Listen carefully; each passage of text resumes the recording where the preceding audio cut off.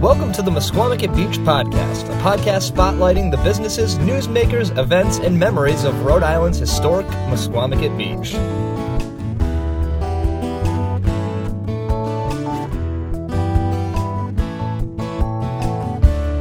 Hello, everybody, and welcome back to the Misquamicut Beach Podcast. I am your host and one of the producers of the show, Ben Barber.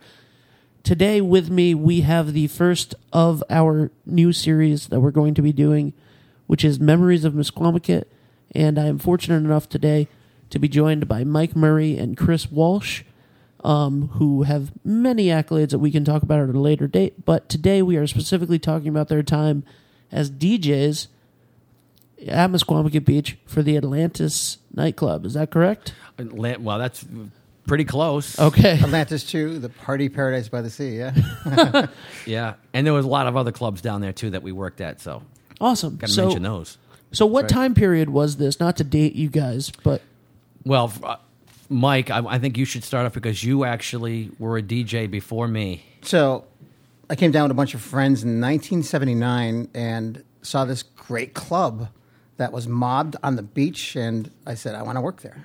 So the next year, 1980, prior to the season, like in March or April, I tracked down Jimmy Caulfield, who was the manager at the time, and I would send him tapes or say hi to him, and finally I got a meeting with him face-to-face, and I said, I'm not going to wait for him to listen to any of my tapes.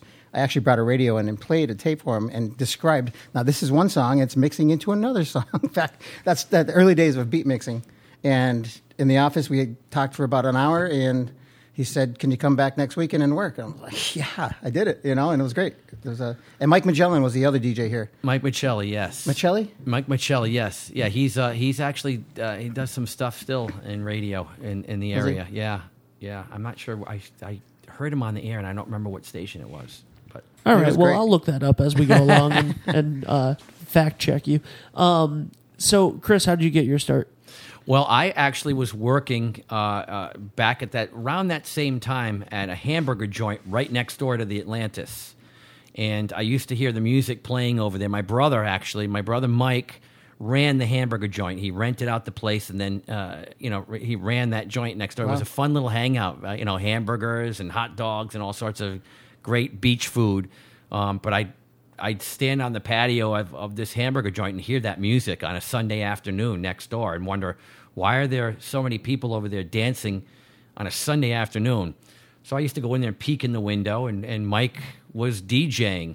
And I'll never forget when I heard him mix one song into the other. He was playing a song that I really, really liked. Then all of a sudden, it was into the other song, and I didn't realize what happened. And I thought, and the crowd went crazy. And I was like, what the heck just happened? How did he do that? And I started learning that he was mixing records, and the crowd was loving it. And I became infatuated with it. I said, I have to really know how to do this. So I used to just hang out there. I ended up getting a job as a doorman. You were? I was working at the door, and I was skinny. I didn't belong being a doorman, but everybody else was buff. They were all monster, big bodybuilders, and skinny me. But I remember working at the front door, which was right by the DJ booth, so I could always open the door and talk to Mike and ask him a question about the song he's playing and how he mixed it and so on. He taught me about what he would call 32s. Every song has 32 beats in a verse. So I became really interested in just the art of mixing records in a nightclub. Yeah, beat mixing is a science. It's definitely, you gotta know. It's not just. I assume that a lot of it is feeling it. Once you know what you're looking for, but if you don't know the numbers and what you're looking for, then it's going to be a sloppy mess. It's true, and knowing when to mix. Songs usually have a good nice intro, and then it goes through the song, and then there'll be a break, and you might want to mix in that break, or you might want to mix in the last break. So feeling the crowd and learning exactly what to do, when to do it, is really important. And the cool thing, I guess now it's nostalgically cool, is what we used to use records. And I'm sounding like an old dude, but the kids nowadays, they have all these these tools that they just, they have everything. It tells them what beat per minute is. We used to have to take a watch and count it, what beat per minute it is. And we'd take a pitch pipe and determine what key it was. And we'd write it on top of the album. The album cover. It's 110 beats a minute and the key of C or whatever. And that's important because if you're mixing a key of C into another key of C, it's a beautiful combination, and people just don't know what's hitting them. And there's nothing better than, and you did a good job because when they would scream, you knew that Exactly. you'd get a scream. You'd go in from one song and the crowd would just scream and go crazy. It was intoxicating to see that. I have to tell you the truth. Absolutely was. And being in control of that any moment you could slow it down if you wanted to, or you could make people run to the dance floor. And many times we've all had them as DJs, and DJs still to this day, you still hear it. We used to call them train wrecks, and I think that's terminology still there. Oh, yeah. Where you'd start the mix, and then it would go off beat or something, and all of a sudden it goes, and people, and we used to describe it as people tripping on the dance floor, killing themselves, trying to get off the dance floor. Well, your bad mix is noticeable. Yeah. Good mixes aren't noticeable. Bad mixes, and a lot of times if I would do a bad mix, I usually would hand him the headphones and duck down so that everyone would look up and see him standing there. So Many times. So, even a nightclub being in Misquamicut seems like a little bit of a different feel from the family-friendly Misquamicut Beach of today. So can you just give me a little bit of what were nights like in the 80s on the beach? You don't have to tell me where the bodies are buried or anything, but The look of trepidation in both of your faces by this question, Honestly. lets me know that there's some really good stories here. There really is. There were 3 nightclubs back then, right together. They were all the same ownership, I think. the Atlantis The Blue Sands and the Wreck. and the Wreck. And all had entertainment, and it was just a place to go. I mean, I know I used to work during the week as a DJ up in Springfield and Enfield, Connecticut area up north, and saying to people, "I'll see you on the weekend. I'll see you Sunday at the Atlantis or whatever." And they were like, "Yeah."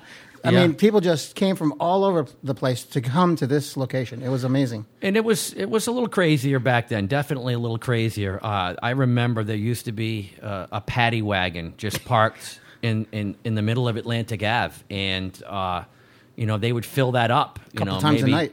Yeah, a couple times a night, and when it filled up, they'd take it off to the jail, and they'd come back and park it there again, and people would just get thrown in there. It was a crazy place. I didn't start going to the beach area until I was probably 17 or 18 because my mother just didn't want me down there because it was kind of a crazy place. So, I mean, I didn't get to experience that when I was really young, but when I was 17 or 18, I saw there was a lot of craziness going on down there for There sure. was. It was definitely the place to be. And with the drinking and the drugs back in the 80s, it was crazy. And unfortunately, that's what led to the parking lots that you see now there, underlying the drugs. Yeah. So where were the where was the Atlantis? The Atlantis was right pretty much across the street from the Misquamicut information booth. It was across the street, and in that whole area, the Blue Sands was in that area. Well, I believe the Blue Sands is where the drive-in is right now. Okay. And then right next to across the street was the Atlantis, and next to that was the Wreck, which ended up being, when I tried to get into the Atlantis and I wanted to work, I ended up getting pushed into the Wreck and had to play rock and roll as a DJ at the Wreck. Try to mix it. And I tried, you can't mix rock and roll that well. So I had a different kind of a crowd over there, and I wanted to go where his crowd was because that's where all the cool people were. I was with the bikers, but it was fun. I had a great time. Oh, yeah. I have to say, it was a lot of fun. But occasionally I would get to play a dancey type record. So I would go, we'd write notes to each other next to, hey, I want to borrow this record. And occasionally he would even play a rock and roll song and borrow one of my records. So it was kind of fun. And he always sent over a really pretty girl to deliver the record. Thanks. That's not true. Well, a little bit. So, how many people are we talking would be in one of these clubs on any given night? It seemed like it was always jammed to me. I think the place probably legally held maybe 400, and without the fire marshal being at the front door, I'm guessing more than that. I mean, 500. Yeah, I mean, jam packed. So you get from from the bathroom, which was way in the back, to the front, which I call the front, the beach, to the beach. It would take you a while. like 20 minutes. There was definitely some laws being broken with attendance. I think the statute of limitations. They're gone. Yeah, I can say that now. Yeah. I They're can parking say that. lots, so I mean, I guess we can. Oh yeah, no, there was definitely as far as attendance. I don't know how they got away with that many people. Yeah. I mean, that's surprising considering that there was a police officer parked outside. And a line going out the door, going down the staircase. It used to yeah. climb up the staircase to get into the Atlantis because there was a downstairs as well. There was kind of a quieter restaurant type bar with some food and Yeah. So And the sea shanty too was on the other side of the wreck. I think that's not the sea shanty was on the other side. Anymore, It's not there either. No, it's all parking lot now. Wow. Yeah. All right, and of course the drive-in, which is a huge part of current day Misquamicut Beach. Yeah. So what, like, what is the one specific craziest memory that, like, every time somebody says, "Hey, remember the '80s in Misquamicut at the nightclubs"? What's like the one thing that you're like, "Oh, this was crazy," if you can tell it? Well, I can say, probably the funnest time to work at the Atlantis would have been Sunday afternoon. Absolutely. Would you say? Absolutely. I don't think it gets any Oh, that's surprising to me. Sunday afternoon, probably 2 or 3 o'clock in the afternoon, people have been having a couple of drinks on the beach, and there's something about the sun and liquor that just does something to people, I think. Absolutely. I think it was like 3:30, 4 o'clock. We would turn the speakers that we had mounted on the deck of the Atlantis, pointing out at the beach, and we crank it up, and we get on the microphone and say, "All right, everybody, the sun is going down. Come on in." And within half an hour, 45 minutes, you have a full dance floor, bar, people just in bikinis, and bathing suits, oiled bodies. We used to fight on who would work Sunday afternoon. That was the best day of the week to work. It was by far the best. It was definitely the best. I mean, you could have played, and I think we did play Frank Sinatra, and they'd still dance. Not that Frank Sinatra's bad, but I'm just saying, in a dance club, it's not, the best. They just seem to get into everything. Yeah, no matter what you did, it was just amazing. And it was a DJ's dream. And I know other DJs from clubs would come down, on a Sunday afternoon. Man, you got it made here. Look at that, whatever. It was great. It was great. And Jimmy Caulfield, I got to give him credit. He really knew what he was doing down there at the time. Absolutely. I mean, he really got the best sound system. I remember the speakers, clips, yep. speakers that were just like ridiculously, beautifully sounding. Best sound system I ever worked on. Yeah, it was just crisp and clean, and the light show above the dance floor was just it was state of the art back then. Now it's whatever. But back then it was fantastic. Stainless steel dance floor. Different multi-level dance floor. It was like different levels. But the floor was actually stainless steel. And it was sunken. Yeah. So you'd go down on the dance floor, but you could go up on a level, and it was fantastic. It's so cool.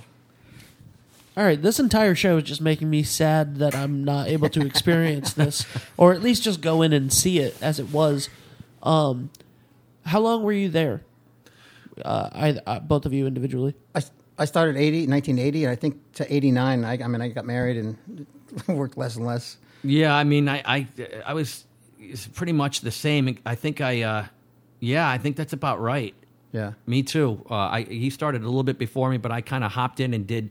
I did not only the Atlantis, but the Wreck, and then across the street there was a near probably the mid '80s. I don't remember exactly. Maybe the mid to late '80s. They had a kids club called the LA Beach Club. It was the Blue. Do you remember Sands. that? No, no. You look like I used to go there. I was born in '87. I'm just. Oh, jeez.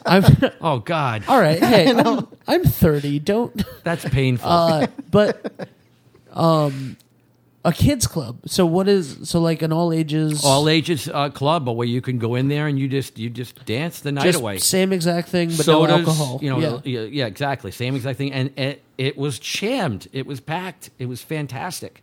Had such a great time there. Worked for Jimmy's brother at the time. Jimmy's brother used to run that place, Johnny Caulfield, and it was just a fantastic time. Yeah, nothing better than having a crowd that appreciates music and gets into it, and it was just fantastic. Awesome. What was it like when? So how far after do you know? How far after you guys left, which was both around the turn of the decade into the 90s? How long was it until those places shut down? I don't know. It kind of caught me by surprise because you went back to Connecticut. Right. I moved to Connecticut because it was because of the DJing that we did down here. We ended up having a career that brought us into radio after that for many, many years. So I think it snuck up on us down here. I remember every time I'd come back to Westerly, I'd come back once every couple of weeks to visit the family. Something always changed in Westerly. They put up a building here, they tore down a building there. But I never really followed what was going on down the beach. And I remember the last time I went to the Atlantis, it was kind of quiet. It had changed quite a bit. It wasn't packed on a Saturday night. And the next year, I heard that it got torn down. And I went down there and I saw, some scraps of wood. And I grabbed a piece of wood with some blue on it, and I took it home. That's I still awesome. have it at home. It's just a broken piece of wood, but I knew it was from the Atlantis, and it held a piece of my heart. As queer as awesome. that is, it's down in my cellar right now. So I forget what the question was. Oh, that's okay. You answered it. Mike, what about you? What was your last, sort of memories about the Atlantis and the rest of the clubs? I think the last thing I can remember is, I believe it was Labor Day that I worked and DJ that Labor Day. It was like a Sunday, but it was a holiday, and the whole same thing. People came in off the beach and whatnot, and it was packed. And I remember staying down here and waking up the next day and driving down the beach, and there was people putting plywood up on the windows and of different businesses along Atlantic Avenue, and it was sad. It was like, I remember Mark Sullivan writing a little short story about the day after Labor Day and talking about tumbleweeds going down Atlantic Avenue and things like that. That's how it really is. The summer is over, boom, period. And that's how I remember it. And then a few years down the road, I remember Chris telling me that they're bulldozing the buildings down. I'm like, what? It blew my mind. Did the club stay open year round back then? No. Or No, but Okay. the rec actually did. The rec stayed open in the winter, and Oh, wow. and it stayed active in the winter. I can remember Wednesday nights at the rec was beat the clock night. From 8 to 9, drinks are 25 cents. From 9 to 10, they're 50 cents. From 10 to 11, yeah. they're 75 cents. I mean, it was pretty crazy. Oh my goodness! Come on down. did you have to give that spiel? Bring your car. Or did you Yeah, have to over the microphone? Yes. Yes, we'd have to talk about. I was more. I DJ'd near the end of that whole craziness as well too. I went down there as a customer most of the time. That was going Trying on. to beat the clock. Yeah. I mean, I think it was like a $4 admission, and then you'd get those drink specials. But it was crazy. You don't hear that anymore, do you? No, you can't. I don't even think that's legal anymore. All right, so the DJing at the clubs obviously got your foot in the door to DJing and to careers in this field. So how did that happen? What did you guys go on to do? I know you both went on to radio and syndication and stuff. So, Well, yeah. I mean, what ended up happening for me, I can remember. I got a job in Connecticut. Mikey was DJing different clubs. I was DJing different clubs, and I happened to be working in a club in East Hartford, Connecticut at the time called El Torito. It was a Mexican restaurant, but it had a really beautiful little dance club on one side. It was a great little club, and a new radio station just went on the air, and they had their Super Bowl party at El Torito back in 1986, I believe, 85 or 86. And the Patriots were in the Super Bowl, their first Super Bowl, playing the Chicago Bears. Chicago Bears. And this new radio station was coming into my club and having a Super Bowl party there. And I remember trying to talk them into, the owner, Tim Montgomery.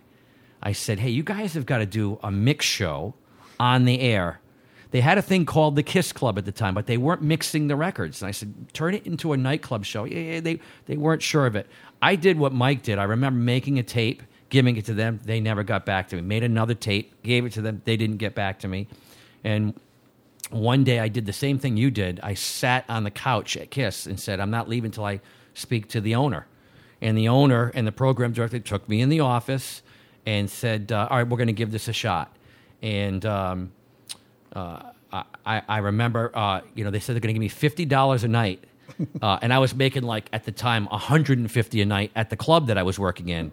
So I had to make up my mind right then and there. What am I going to do? And I ended up dropping the club and going to the radio station because I knew that was going to be the better thing to do. And long story short is we did the show, and the show became I remember they called me into the radio station about 2 months after I started doing the show, and they said, we just want to let you know that your Kiss Club is the number one ranked show on our radio station. They said, you're number one, and I didn't know anything about ratings. They said, you're number one with women 18 to 34. And I said, well, that's great. I don't know what that means. That was their target audience that they wanted to reach. They ended up changing the format of the station to go around to turn it more dancey because it was so successful. And we finally competed with and eventually beat our rival TIC, which no one thought that we could do. And we had some great program. I worked with Jefferson Ward was one of the program directors there. Fantastic guy. Just helped build that station up to what it is. And that ended up, the show became so successful that Mike, after all the things that he had done for me, getting me into this business, I said, hey, Mike, let's work together and do this show on a bigger scale. Maybe we can package this show up and sell it to other radio stations. So we got together and put our brains together and created a show called Supermix. And tell them you took care of a lot of the business end of this whole thing. Yeah, Supermix, we started off with Japan. I don't know how we got it, but we got a station in Japan to take our show from us. And the hard thing about that was there was no internet back then. There was no CDs back then. We did everything on reel-to-reel, and it was a four-hour mix show with local breaks for commercials and whatnot. But we would give them 4 10-inch reel-to-reels every week, and we'd send it out in the mail and hope it got there in time. And it just it ended up working out great. And then from there, we hooked up with a company in New York that got our. But even before that, we got one of our big breaks was when we got. I remember getting the call from because we were pumping it out. We made our little flyers, little marketing Supermix things, and we ended up. I don't know if you remember this, but we ended up getting I got a call from Sonny Joe White in Boston. Oh, and yeah. we were on right. Kiss 108 in Boston, which was like gold because once you get a market like that. You now, because we gave the show to them for free. We made our money by the advertising that went into the show. So syndication works that way. The station will take a program that they can probably not get anywhere else, and it was really highly polished program, mixing one song to another. And Chris did most of the production, and we would add advertising, national advertising. We had Clearasil and AT&T, all these big. Give me a break. Yeah, unbelievable. We had, and then we ended up, and then another thing that freaked me out. It was exploding when we got the call from John Garabedian to come to his house. Correct. Yeah. I don't know if you know who John Garabedian is, but he's a legend in Open House Party in the radio industry. He has a show called Open House Party. Been going for many, many years. I think he retired recently. He did. But he took us to his house. And he has an airport in the backyard where he flies in celebrities to do his show live from his house in his basement, I believe. And said he wants to be part. He wanted part of our show. He wanted to. He pretty much wanted to take it over. When we look back at it now, yeah. But it got us on so many other stations. We were on, and then we also got on Armed Forces Radio, which we were at some point we were at over 600 radio stations playing our mixes, and we had. We broke them down into a top 40 mix, an urban mix. It was crazy. It was just crazy mix. Yeah, it was great.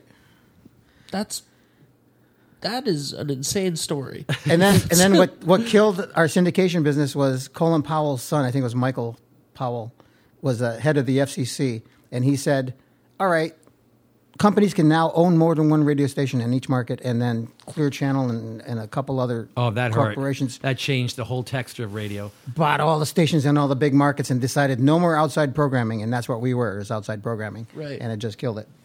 Yeah, and now I mean that hurt the radio industry in many ways because even on-air jocks are scarce. The station KISS that I used to work for, I believe they have a morning show, and that's it. Everything else is people that work for Clear Channel that have a studio in their basement, and they do the voice work for the show, and they just upload it to KISS, and it sounds like there's a live jock at the station, but there's not.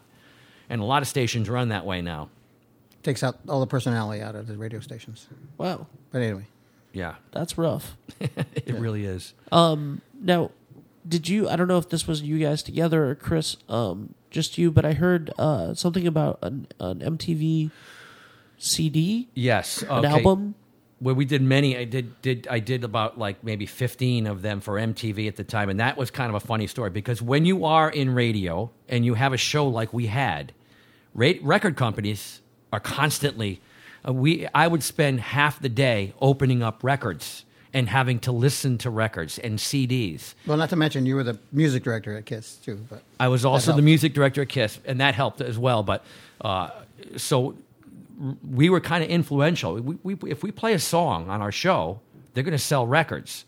So they're constantly getting you to try it. They'll take you out to dinner. They've taken us to the Grammys. They've done everything to smooze us without giving us money, which is illegal and against the law. But they do everything but that. Dinners, flights to beautiful places. And so I remember the MTV Party to Go series came out. And MTV was really hot back then. They had a show called Club MTV, and they turned that into these CDs. And the CDs made money. Half of it went to charity. And I remember the first one came out, and it was horrible. It was really bad. I mean, because we talk about the art of beat mixing, and right. they had train wrecks. If you listen to Volume 1, Volume 2, they were at. So I remember calling the record company up, and I thought they were going to laugh at us and say, we'll take care of this. But he said, I'll tell you what, we have a couple of DJs that also said the same thing, and here are the songs for the next one. We want you to mix it and give it to us, and we're going to use whoever gives us the best mix. So I put it together, and I sent it to them, and I got a call one day saying, we're going to use your mix. We're going to use your mix. We want you to change a couple of things because they ended up making it very difficult because they wanted certain songs to be at the beginning. They wanted some power records to be at the beginning because people read the tracks. There's all sorts of, they read the tracks. They want to see a couple of hits up front and so on and so forth. So remixed it the way they wanted to. And they came back like 15 or 16 times after that. And it was pretty, I have to say, it was money that I wasn't used to either at the time. Being young, getting a big fat check after doing those was kind of fun. Yeah. I really enjoyed the heck out of that. So that was fantastic. And the whole Grammy thing, they also got me, because they sent me to a couple of Grammys, that got me, I really wanted to go to the Grammys all the time. And I remember one year talking to a record guy saying, I really want to go to he goes, you're now... you're a remixer. You can apply for being a voting member of the Grammys. So I applied to be, all of a sudden I'm a voting member, and I can go to the Grammys anytime I want.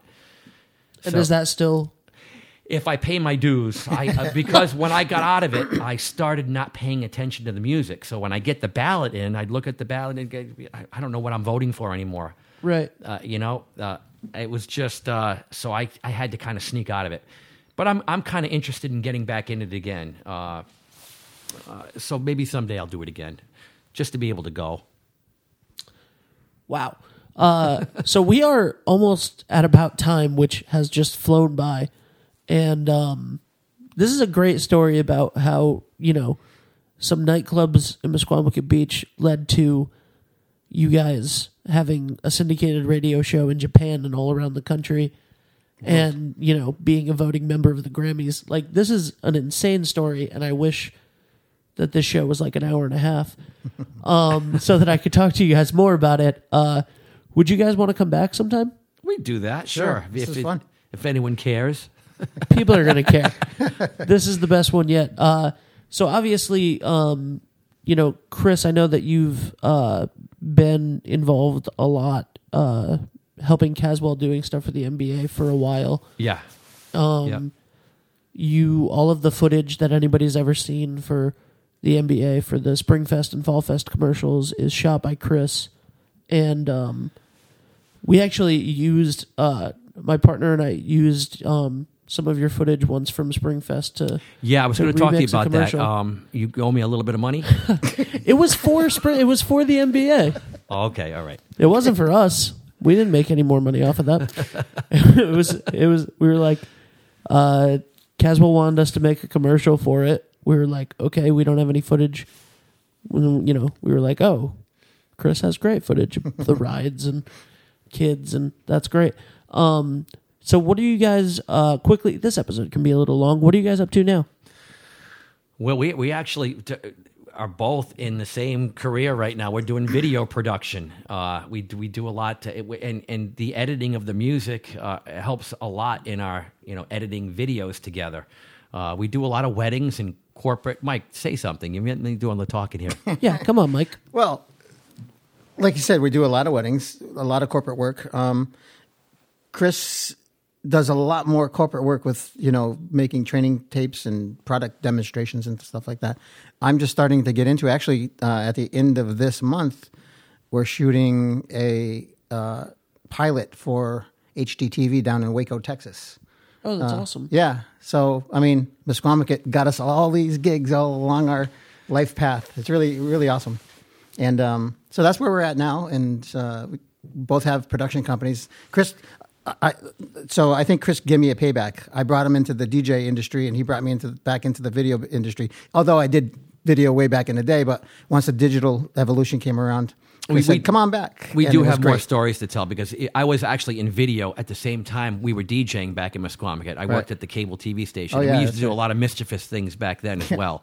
Where there was a camera that used to scroll across the time, the relative humidity. It was a camera. It just kind of moved back and forth, but showed you these meters on the wall. And I can remember it scrolling across, and I would stick my head in it every once in a while and tell everyone at this certain time to check it out. Yeah. Ended up getting me in a little trouble back then, but that's okay. That's We had a awesome. lot of fun. A lot of fun. I would love to have you guys back and talk about that. I think that we could have some great conversations about that. Sure. And as somebody who does audio and video and has my own production company and is starting in Misquamicut Beach, hopefully some of your luck rubs off.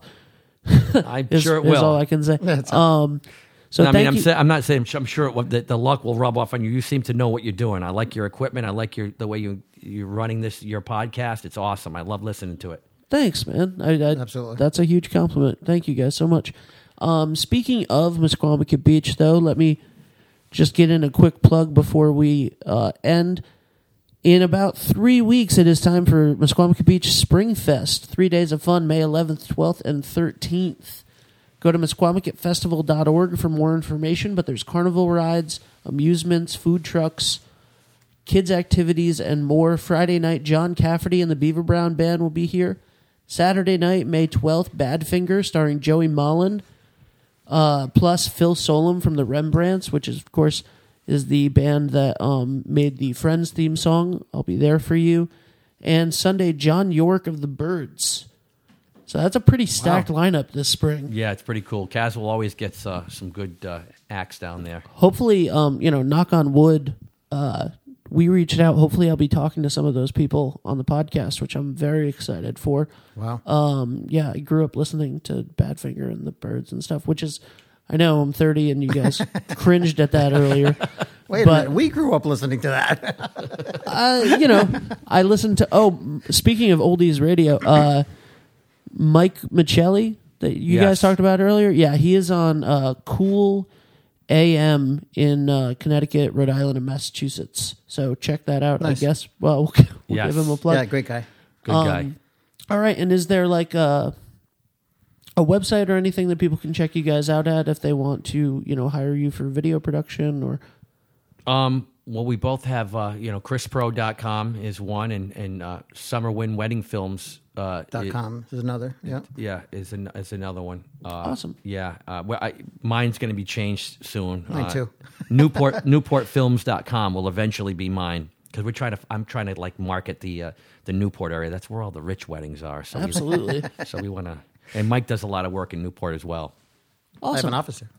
Great. Well, thank you guys so much for, making the schlep down to Misquamicut. It was a fantastic podcast. Thank you guys so much. Oh, it's great. Thanks. Absolutely. It was great to relive the memories. Thanks, Ben. All right. Thank you guys. And check out Springfest, May 11th through the 13th.